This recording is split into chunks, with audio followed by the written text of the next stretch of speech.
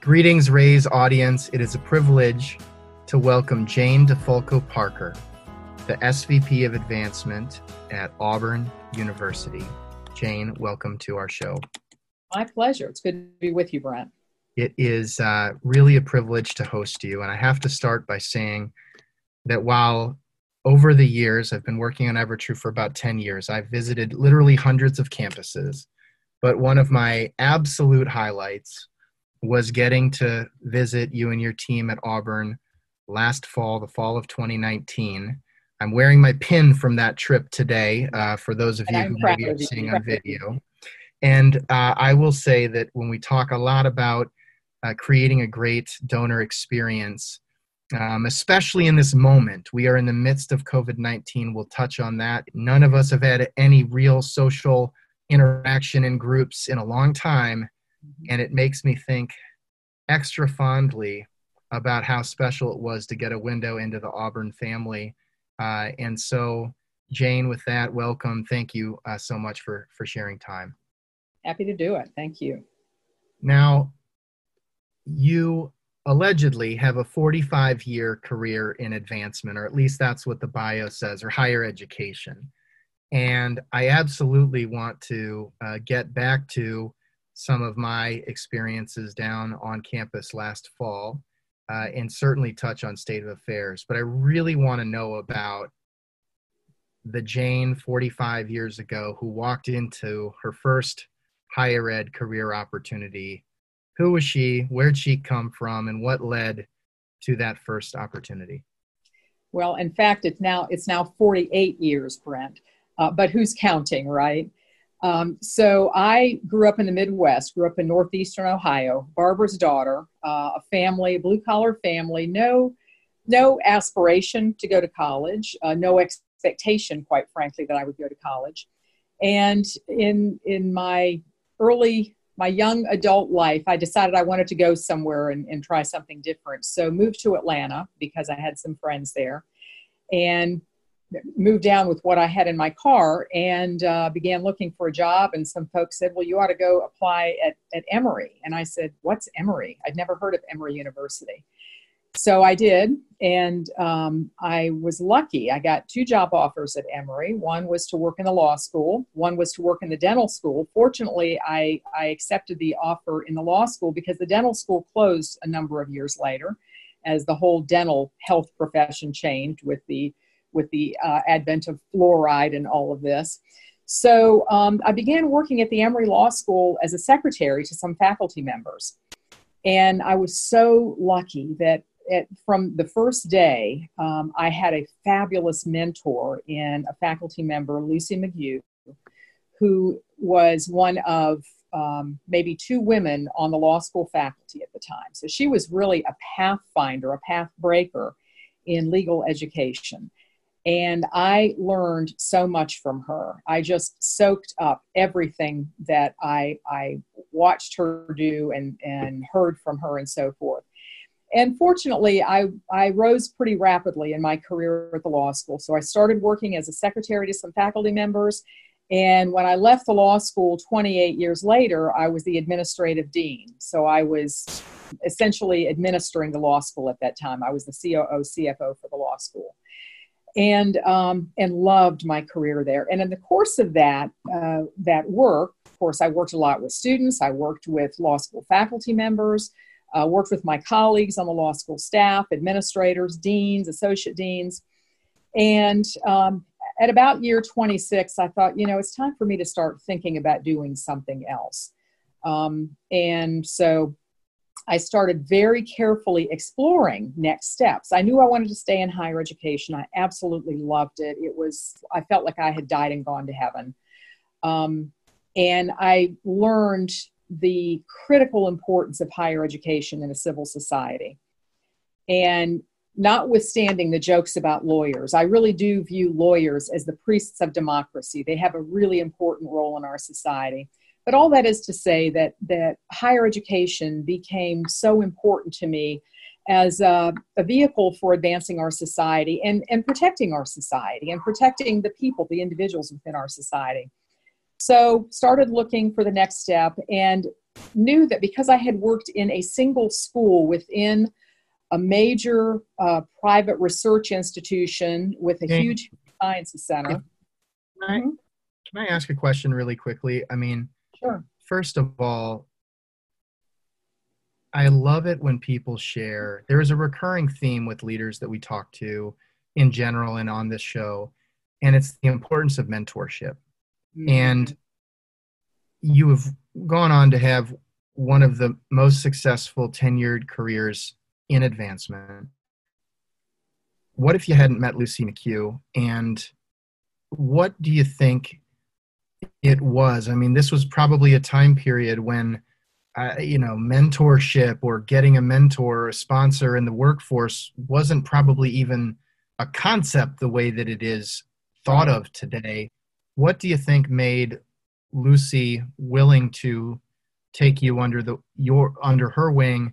And I'm curious how that mentorship relationship evolved as you advanced through your career at the law school. It's really inspiring. First of all, I credit Lucy with my becoming the professional woman that ultimately I became. Now, we didn't have a formal mentoring relationship. It was a very informal relationship. Lucy constantly guided me during the years that we worked closely together. She very gently would correct me sometimes. She would provide... What's an example? I mean, do you have anything that comes to mind where she provided feedback? Because I feel like it can be such a sensitive thing. If it isn't done the right way, people take offense to it.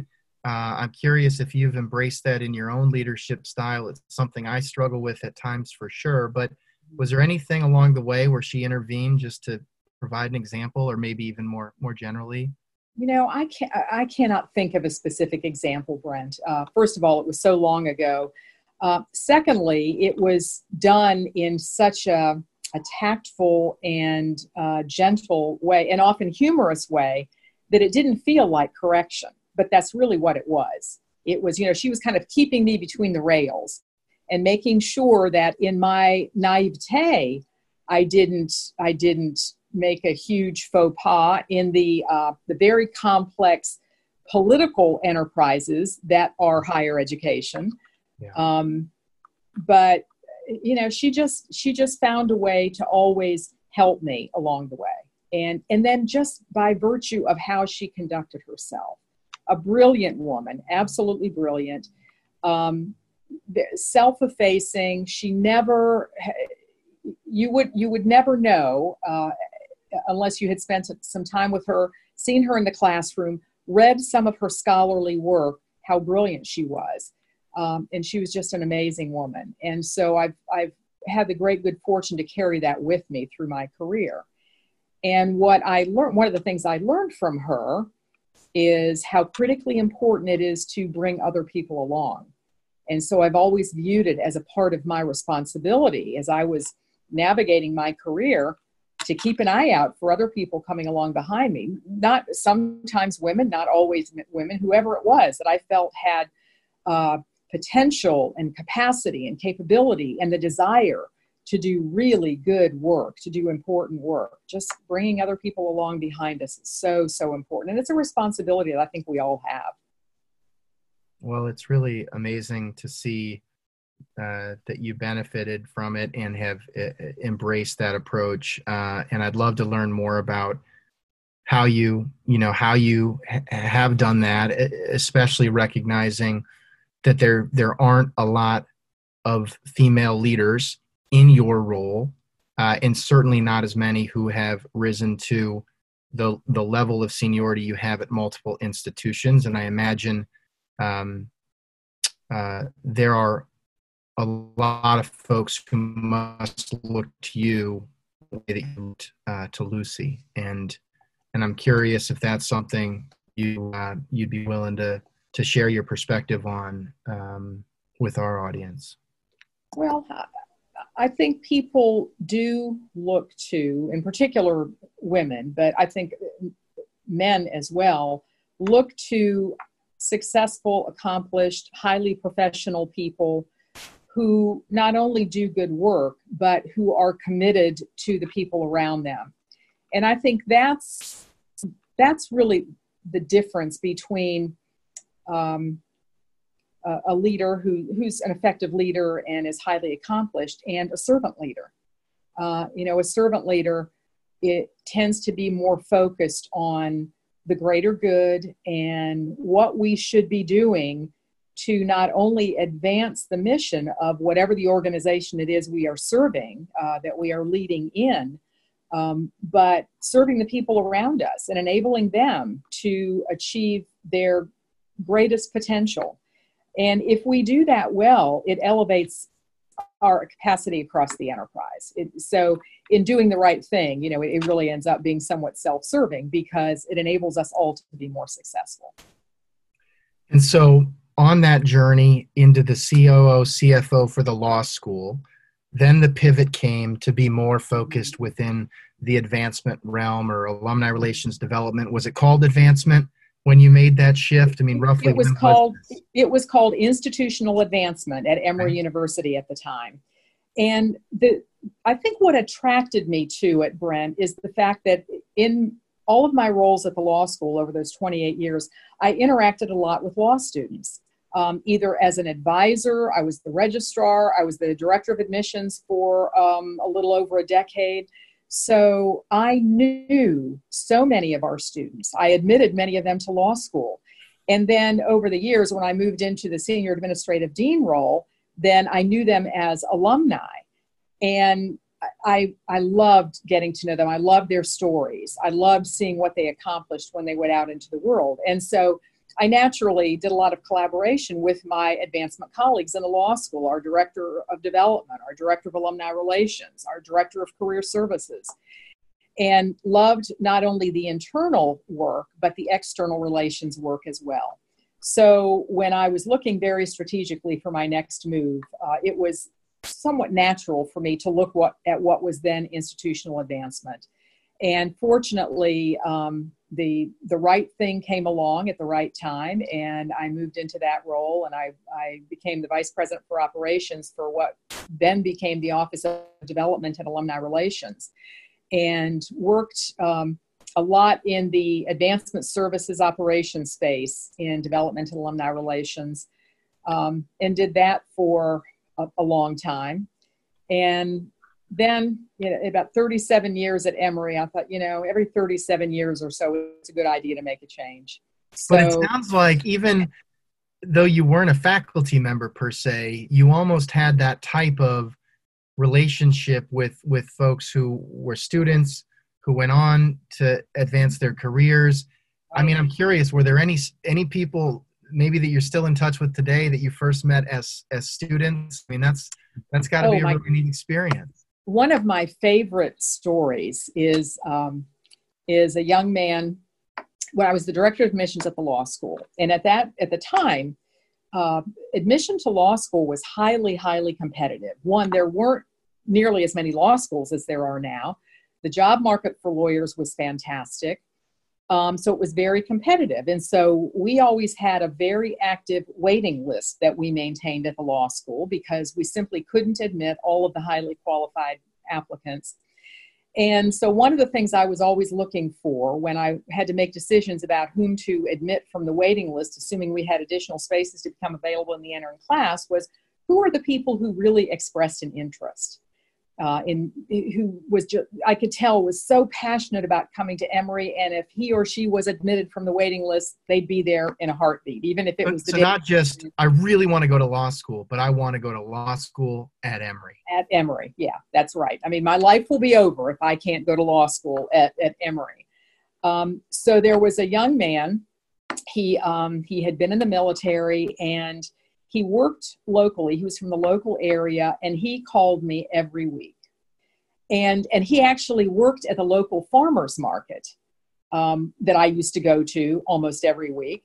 And I would see him there, and he would say, Jane, I really, really want to come. Do you think any spaces are going to open up? And he was just a lovely young man. So I thought, oh my gosh, if I so hope that this works out. But it was the way the class setup was. I mean, we had to stick to a certain number. You couldn't, if you had 25 or 30 extra students, that was a real problem. So I had to really monitor it very carefully. Wasn't that, oh well, we can just admit a few more. That's not how it worked. And so lo and behold, I had a couple of spaces to open up at the class. So I called him. I was so excited to make this phone call because I knew he was going to be over the moon, right? So I called and I said, Mark, this is then Jane DeFalco at the Emory Law School, and I have great news for you. I've had a seat to open up in the class, and I'm delighted to offer you admission to the Emory Law School. And he said, oh, well, that's good. Thank you. And I thought, where's the excitement? Where's the excitement? I was so crestfallen. And I learned afterwards that he was just so shocked. He could barely respond. But so he came to the Emory Law School, just terrific guy. Coincidentally, we had a text exchange just the other day. Now, this was back in probably 1983, 1984, right? So we've maintained a relationship over the decades. And that's one of the things I so loved about my work there. I loved interacting with the students. That's amazing. And the fact, I mean, you must have made so many of those kinds of calls to remember that one so poignantly is really, really neat. And so as you, after 37 years, feeling like it might be time for a change, how do you even start that process when you've been with one culture, one community, you've grown up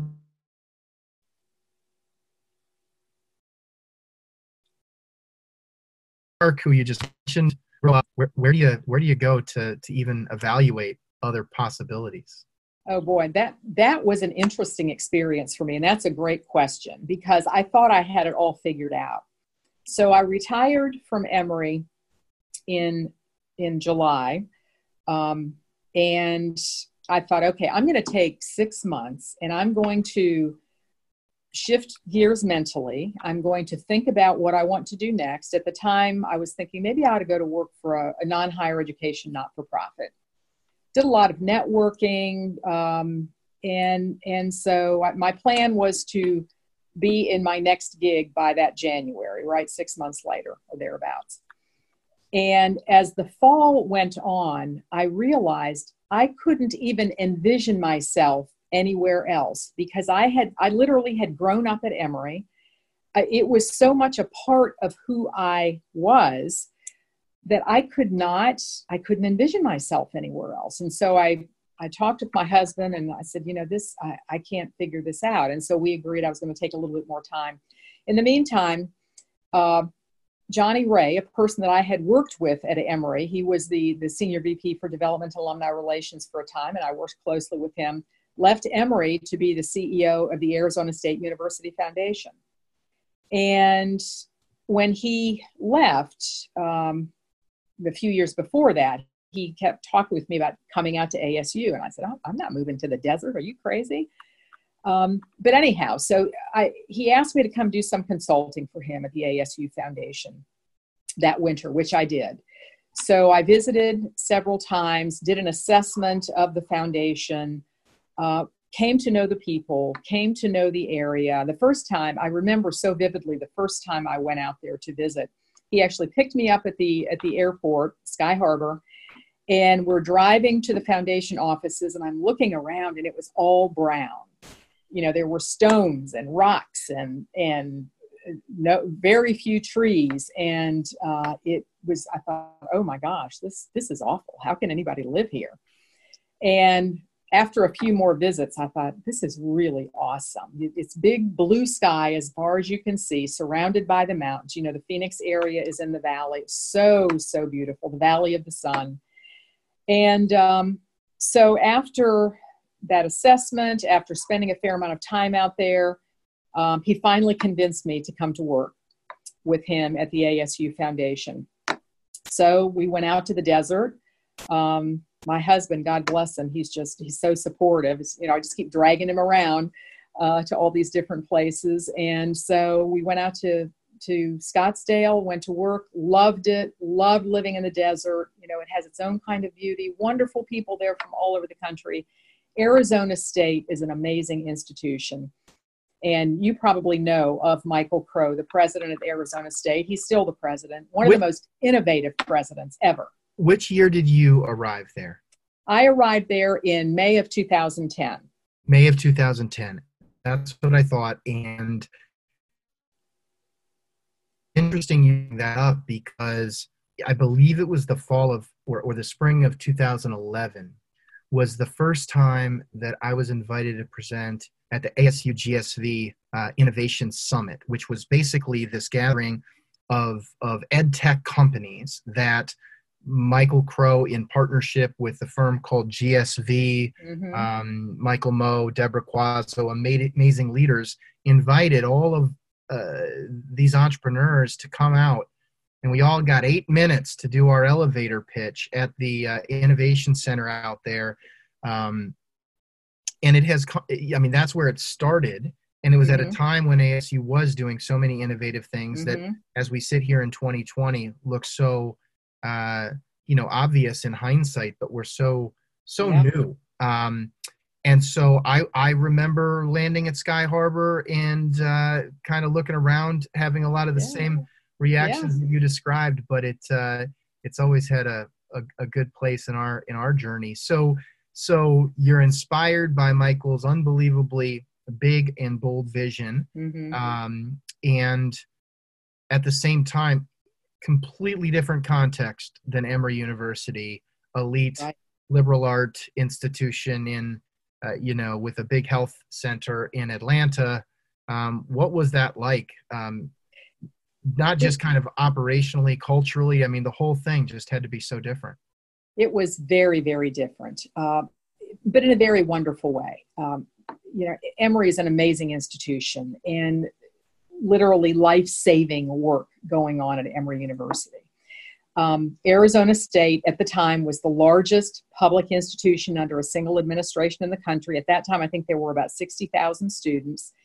And it was just amazing to me, and a very diverse student body. And, if you were driving around campus, you had to be really careful because all these students are riding these longboards, zipping all around the campus. I was always afraid I was going to pick off a couple of students on the way to work every day.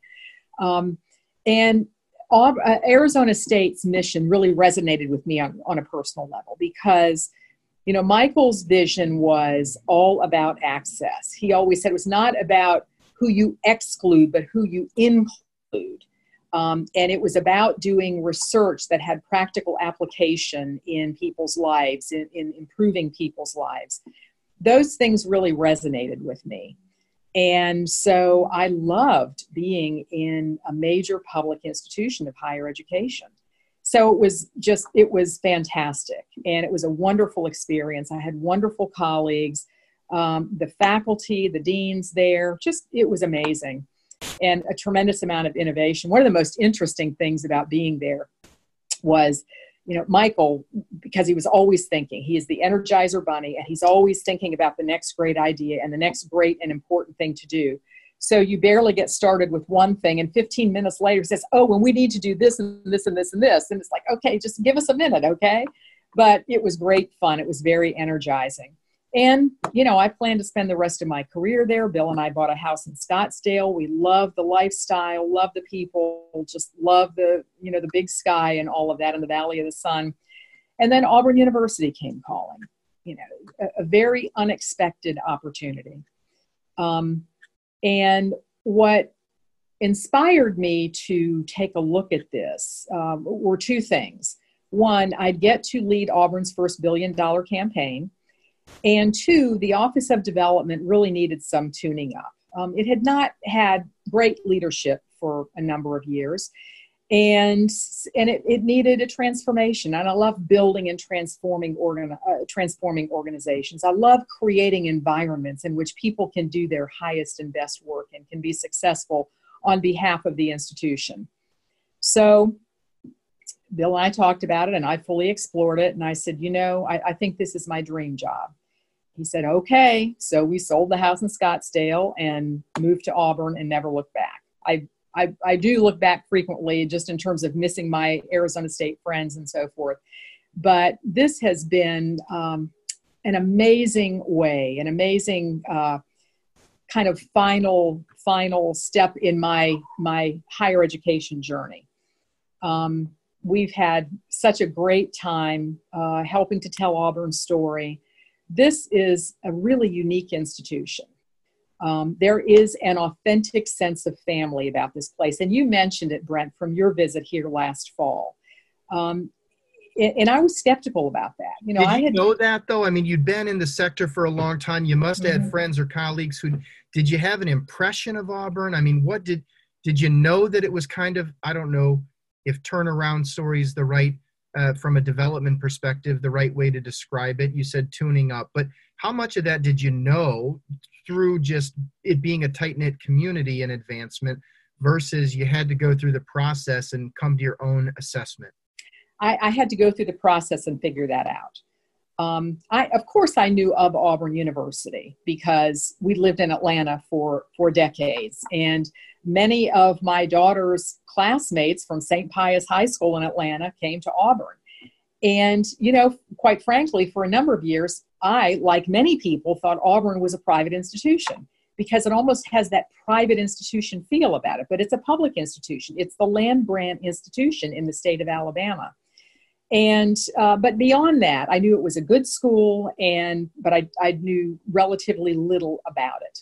So as I was going about my process of discernment, if you will, and learning more about the institution, I thought there are amazing things happening at Auburn University that nobody knows about because Auburn, being the kind of humble Southern institution that it is, does not do a good job of telling its story. We are not good about blowing our own horn. The other thing I heard and read about Auburn was this Auburn family. And so once Bill and I knew we were coming to Auburn, I said, okay, we'll see about this Auburn family thing. Every institution talks about being a community and a family. We'll see. And about 2 months in, I said to my husband, this is different. This Auburn family is authentic. This is not like anything we've experienced before. And that's one of the things that makes this such a wonderful place. Is it perfect? Absolutely not. We have a lot of untapped opportunity here, but it's been really exciting to help the development team realize its potential as a community of development professionals, whether they're frontline or whether they're in the advancement services arena. And, the result is that we had a very successful $1 billion campaign. We reached our goal 16 months ahead of schedule. We ended up raising $1.2 billion. We were the first institution in the state of Alabama to raise $1 billion in a fundraising campaign. Are there other big institutions in Alabama? Yeah. Imagine just I'm kidding. one or two. That was a layup. It's fine. You're very that which shall remain nameless. Fair enough. I won't ask again. So you talk about the family, and I felt it for sure. But at the same time, I am really curious because one of the challenges that I think leaders in many organizations have to balance is, how do you create a culture and a community that is both incredibly tight-knit, but also really high-performing? And one thing family really can't do is, you can't fire your family members, right? I mean, it's like, how do you really are a family? Yeah. And how do you kind of walk that line? I think coaches have to do that all the time in the professional sports arena. How do you build a really tight-knit culture, but at the same time, make that call between, do I have the right players, but need a better program, a better strategy, or do I have the wrong players? And without getting into too many details, it sounds like that's some of what you had to navigate in. Absolutely. How do you balance the family environment, but at the same time really create a high-performing organization? Well, you've touched on something that was critically important, Brent. And one of the challenges here when I arrived was this sense of family, and the fact that everybody is friends with everybody else. And there are lots of familial relationships within the university, in part because this is a small town. A lot of people work at Auburn University or are connected to Auburn University in some way. So in some ways, they're literally family. They're cousins. Literally. They're yeah. Extended That's right. family. Okay. That's exactly right. So interestingly, when I was going through the recruitment process, I didn't meet anybody on the development team. And I thought that was very interesting. But so I got here, and on my first official day, I had not met anybody. So I called a staff meeting because I wanted to lay eyes on my team. I wanted them to lay eyes on me. I wanted to meet them. I wanted them to know why I came here and what I hoped we could accomplish together. And I also wanted to lay out my expectations. And, people who know me and who have known me for a long time, I think it's not uncommon for it to be said, she's tough, but she's fair. And so I wanted to be real clear about what my expectations were. And there were a few things that I said in that first staff meeting. One, I think it's a privilege to work in higher education, and it's a privilege to work at Auburn University. And that means we earn our keep every day. We give full measure each and every day. And I said, and at that point, I knew we were going into $1 billion campaign. I said, and if we are going to be successful in a $1 billion campaign, that means we go beyond full measure. We have to bust it every day. And if you don't want to do that, or you can't do that, no harm, no foul, but you can't work here. And I saw some eyes getting really big. And then I saw some people kind of rolling their eyes thinking, yeah, right. So I was very clear literally from day one what my expectations were. And then I reinforced that every day. We very clearly articulated expectations. We held people accountable to those expectations. And most people were thrilled with that. They said, okay, now I know what the deal is. I know what the expectations are. I can do that. And some didn't want to do that. They weren't interested in working hard. They had a pretty sweet deal. I mean, there was one example, this one just still blows me away. There was a member of the team who, this is prior to my arriving here, who didn't come to work for 2 weeks just because his heart wasn't in it. So he just didn't come to work. No, and then he comes back. No ramifications of that. Things just kind of went right on. And so it was that sort of lack of accountability that made it difficult for the good people to do good work, to achieve their potential. And so we changed that pretty quickly. And so you talk about, not being able to fire your family.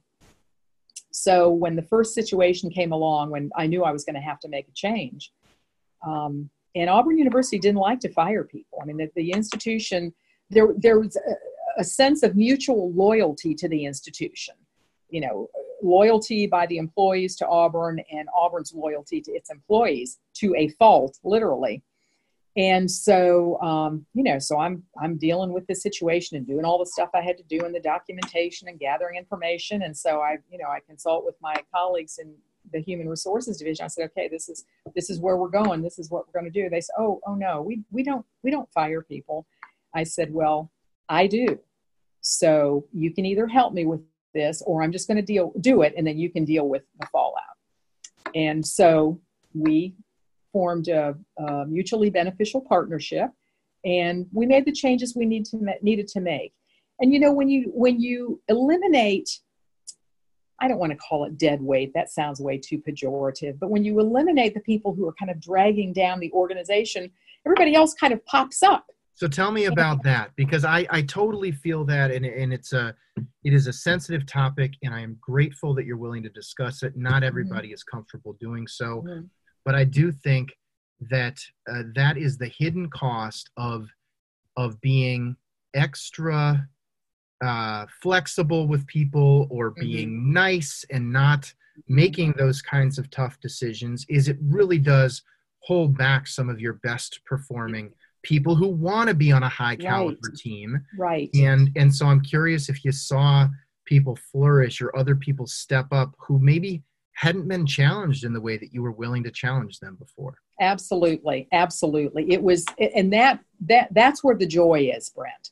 When you see people who have been held back because there were not consistently, clearly articulated expectations or guidance about what you're supposed to be doing and what it means to be productive and effective and professional. That was another thing.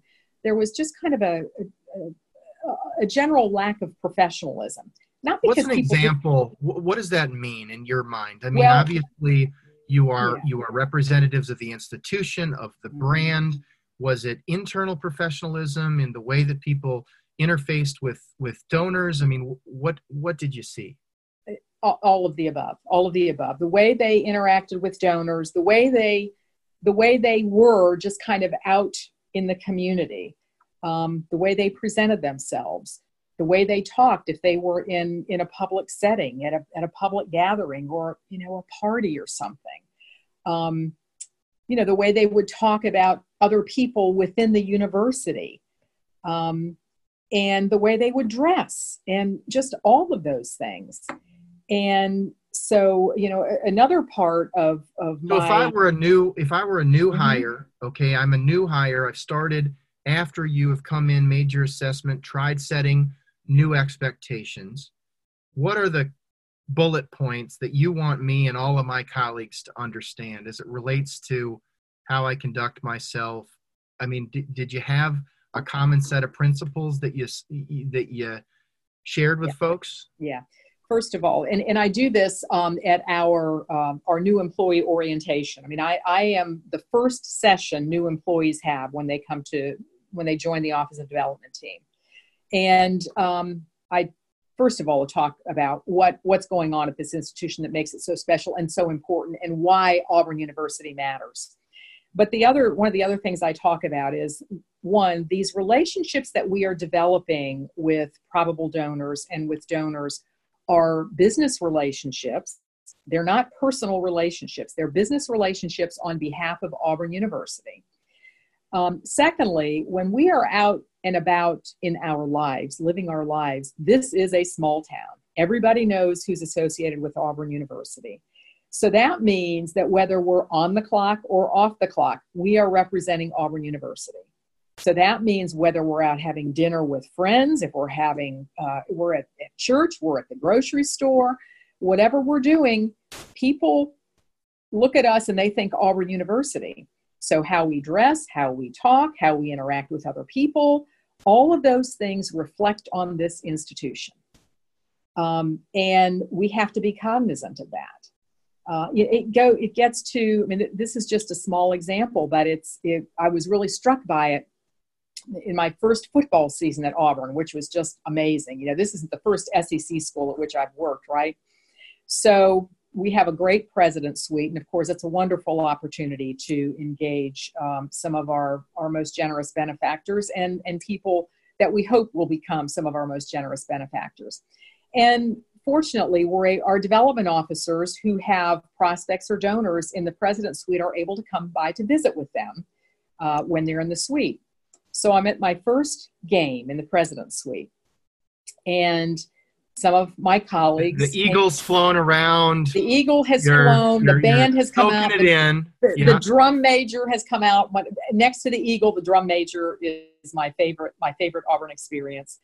And I see some of my colleagues coming in. Some of the guys have on shirts with no collars, basically T-shirts.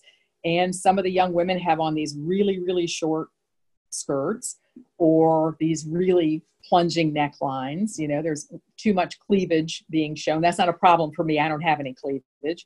But, it's just, I thought, okay, this is not how we represent Auburn University. So your blood pressure's rising. You're cringing. Yeah. I'm embarrassed. I'm embarrassed.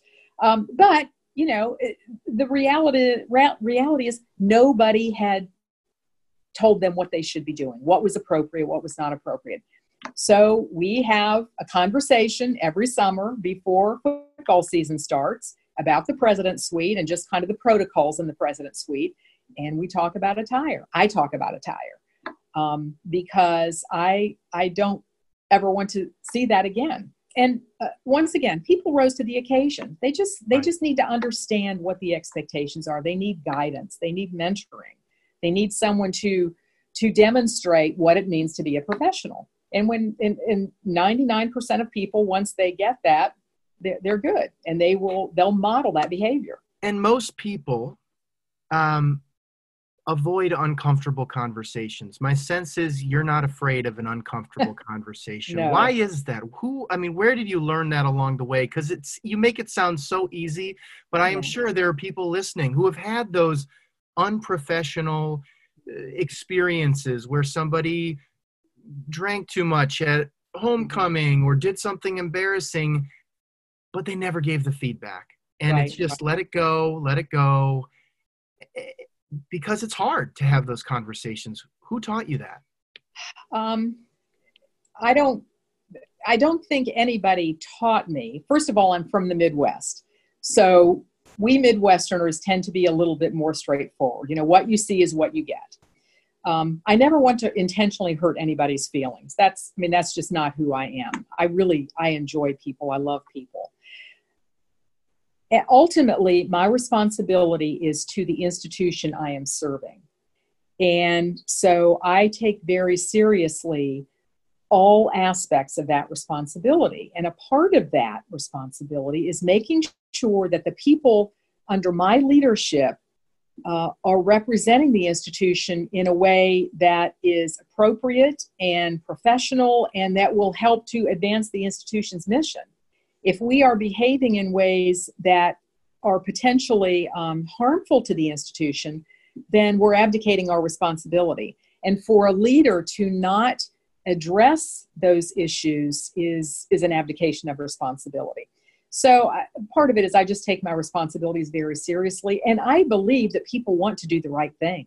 They just need to understand what the right thing is sometimes. And so sometimes you have those conversations one-on-one. The whole issue of attire and protocol in the President's Suite, we do this as a group so that everybody knows. You find ways to do it so that you're not beating people up, but so that people clearly understand what the expectations are. Well, I think that that is not easy as a leader, but I know that employees who do get that feedback appreciate it. They know where they stand. They know what your expectations are. In some cases, there maybe is a self-awareness issue that then gets addressed. And so I'm grateful for you willing to share, some of those tough situations. That being said, you came out of all of that and have created a very high-performing, outperforming institution in many regards. And I'm curious, when you think about the before and after, if you will, from that first day at the President's Suite, the eagle, the drum major, the necklines, and the T-shirts, to last season. And when you think about the campaign, the success, what really stands out as being some of your most memorable or proudest moments during that period? Really on a day-to-day basis, just watching how my colleagues do their work on behalf of Auburn University. I'm so proud of the work they do. It really is a highly professional, high-performing, highly effective organization. Do we have areas where we can be better? Absolutely. You're never there. If you ever think you're there, then you're delusional. But so that's fantastic. But then when I think about some of the milestones in the campaign, just the degree to which people worked so hard and they were so committed and diligent and energetic and creative and excited about the opportunity to tell Auburn's story in a way that really inspired people to reach beyond what they thought they might be able to do. That is one of the things that made me the most proud. That was just so exciting to see people be highly successful and to take great pride in what they were doing. They really embraced the challenge, and they embraced the success, not only their own success or that of their particular unit, but of their colleagues and of the entire institution. So there's a great sense of pride, a sense of common pride among the team for what we accomplished in the campaign. And that was really fun, really exciting. It's not for the faint of heart. It's a lot of heavy lifting, but it was eminently worthwhile. I'm curious along that journey or in your career more broadly, you talked about, challenging people to reach higher. And I feel like there's a theme, which is, you are unafraid to challenge your staff to strive for a higher level of effectiveness and performance. You're unafraid to challenge donors to strive for a higher level of philanthropic impact. And I'm curious, you've shared some neat examples with your staff. I am curious, one of the things I'm always fascinated by, I haven't been able to sit in meetings where you're across from a donor making a multi-million-dollar solicitation. But it's also so interesting that unlike other, if you think of philanthropy as a sale, most products have price points, whereas philanthropy could be 100,000, a million, 2 million, 5 million, 10 million, sometimes from the same individual donor, if you will. Mm-hmm. And how do you think about the negotiation aspect of challenging donors to reach higher, but not alienating relationships, especially in that family context that you were describing? Mm-hmm. Mm-hmm. Any experiences stand out, good or bad, where you reached too high or not high enough, or you inspired somebody to maybe step up to levels that they wouldn't have even imagined possible? Brent, I view all of this as a conversation with our probable donors, and getting to know them well enough so that you get a sense of what they care about, what they're passionate about. And I see us as facilitators. As you know, we don't decide where people invest their philanthropy. You present them with opportunities, you present them with options, and then you listen carefully and you watch and you discern what resonates with them. And then when you get a sense of that, then you begin to talk in more detail about what goes on in this program activity, whatever it happens to be, or what's going to go on in this building and why it matters. It's not the building that matters, it's what goes on in the building that matters. And then when you see people starting to get excited about that and their face kind of lights up and they say, well, what about this? And what about that? And all of that, then you just continue that conversation. One of my favorite donor stories relates to John and Rosemary Brown, both of whom are Auburn alumni. John was a member of the Auburn University Foundation Board when I came to Auburn in the spring of 2012, so I got to know him then. And he's just an amazing man. He was the CEO of Stryker and built the company into a multi-billion-dollar company. And he and Rosemary are the most normal, humble people you could imagine. And when one of my colleagues and I went to talk with them about their participation in the campaign, we brought several ideas to them. John is a graduate of the Samuel Ginn College of Engineering, so he's an engineer, and Rosemary is a graduate of our College of Sciences and Mathematics, and she was a math teacher for 30 years. So they both had strong ties to the university. So we brought ideas to them that we thought they might be interested in, that we thought might resonate with them. And we talked about all of them, and they asked questions, and they're very curious people. So they like a lot of information, which is great. It's very engaging to talk with them. And so then, we kind of left it with them and said, well, please think about this, and then we'll circle back with you. So in a couple of months, we went back, and they told us what they wanted to do. John and Rosemary later in their lives became very interested in the arts. They didn't have much time for it as they were raising kids and having their careers, and John was building this company and so forth. But later in their careers and their lives, they became engaged in the arts.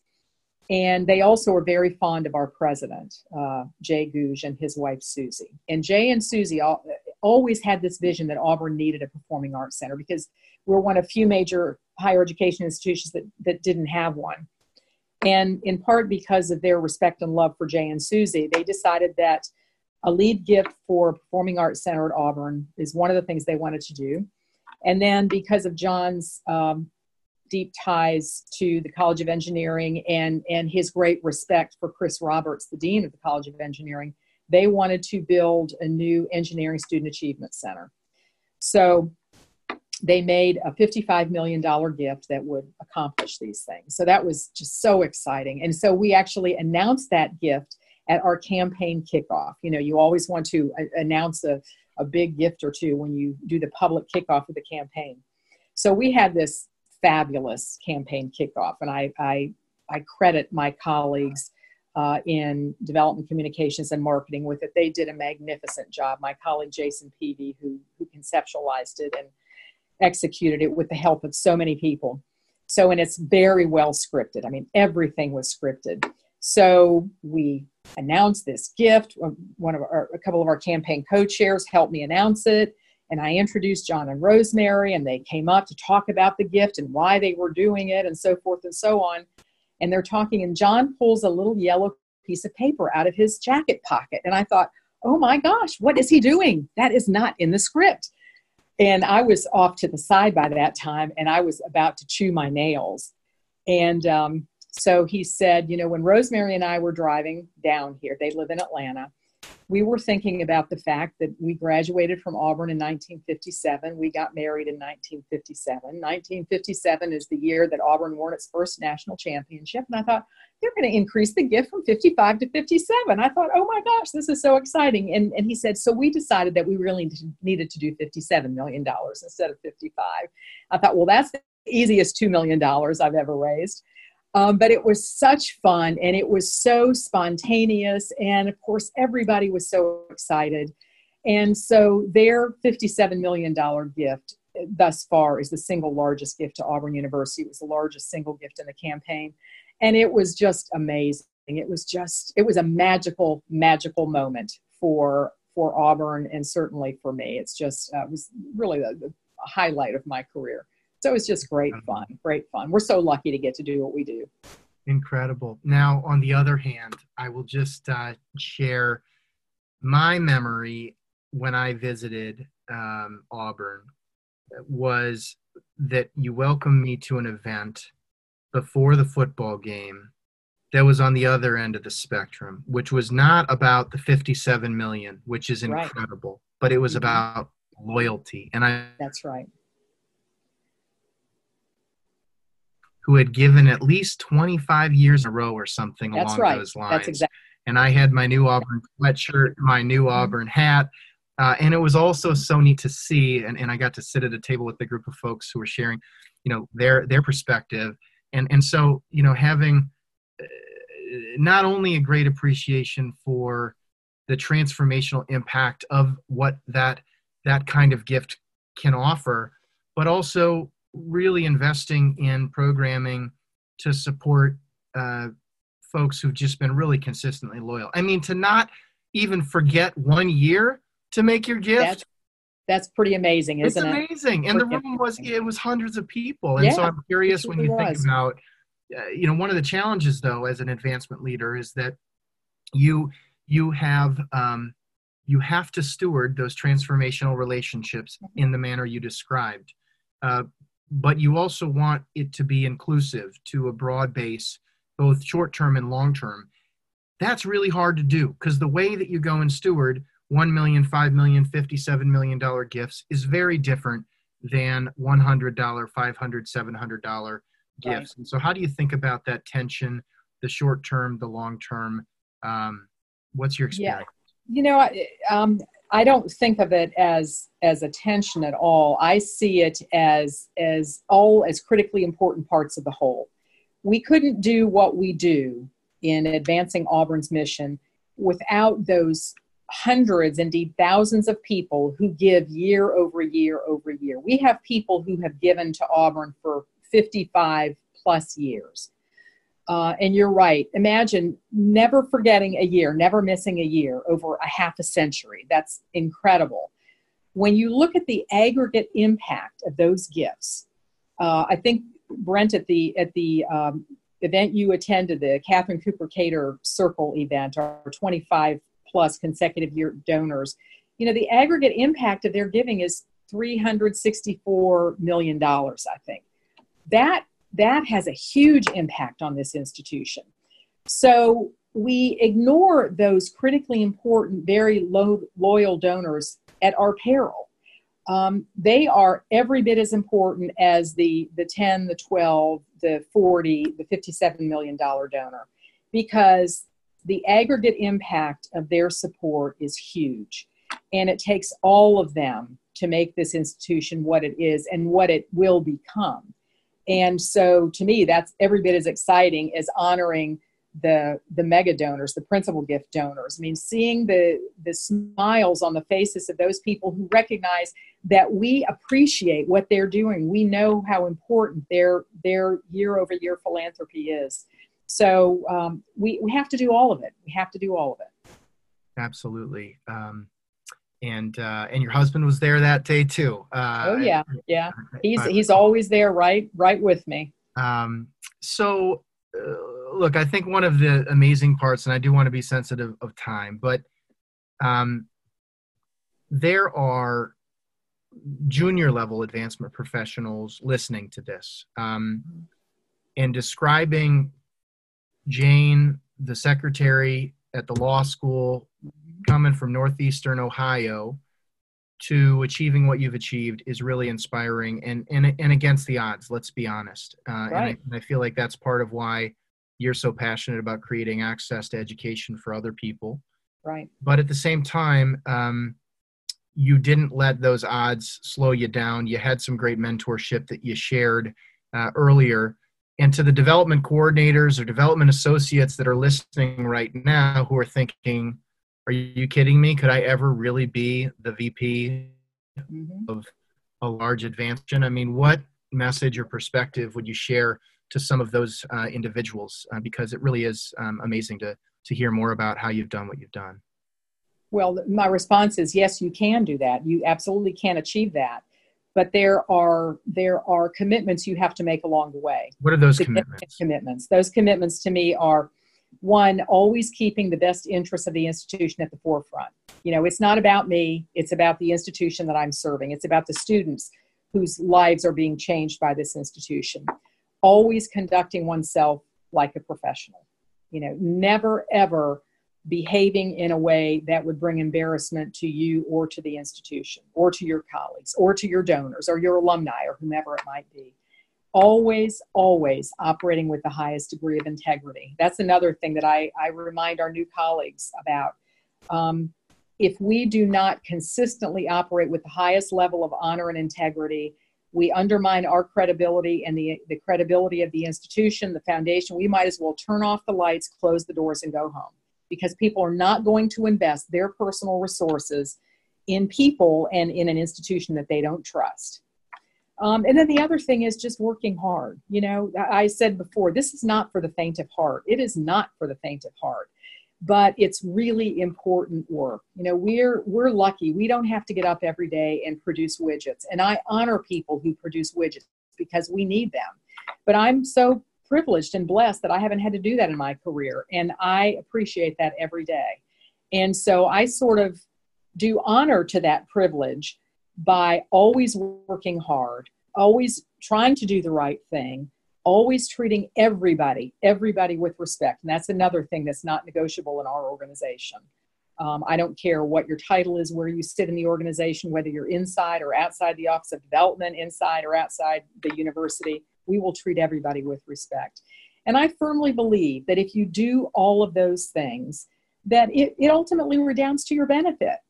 And that certainly has been the case for me. And I could not be more honored and humbled and grateful for the career that I've had and for the work that I've been able to do in higher education. Higher education is one of the most important institutions in a civil society. And for us to play a role in advancing the strength of higher education is really a wonderful and honorable profession. And I'm very grateful for it. You said you were honored, humbled, and grateful. And Jane, if I may close our conversation today, I am honored, humbled, and grateful that you've been willing to share with our audience, that you've been willing to provide me your perspective over the years. I really do appreciate it. And I think for all of the reasons you feel such commitment to the sector, so do I, so does my team. And we're just grateful to be on the journey together. Absolutely. And I appreciate your partnership, Brent. Thank you very much. Thank you, Jane.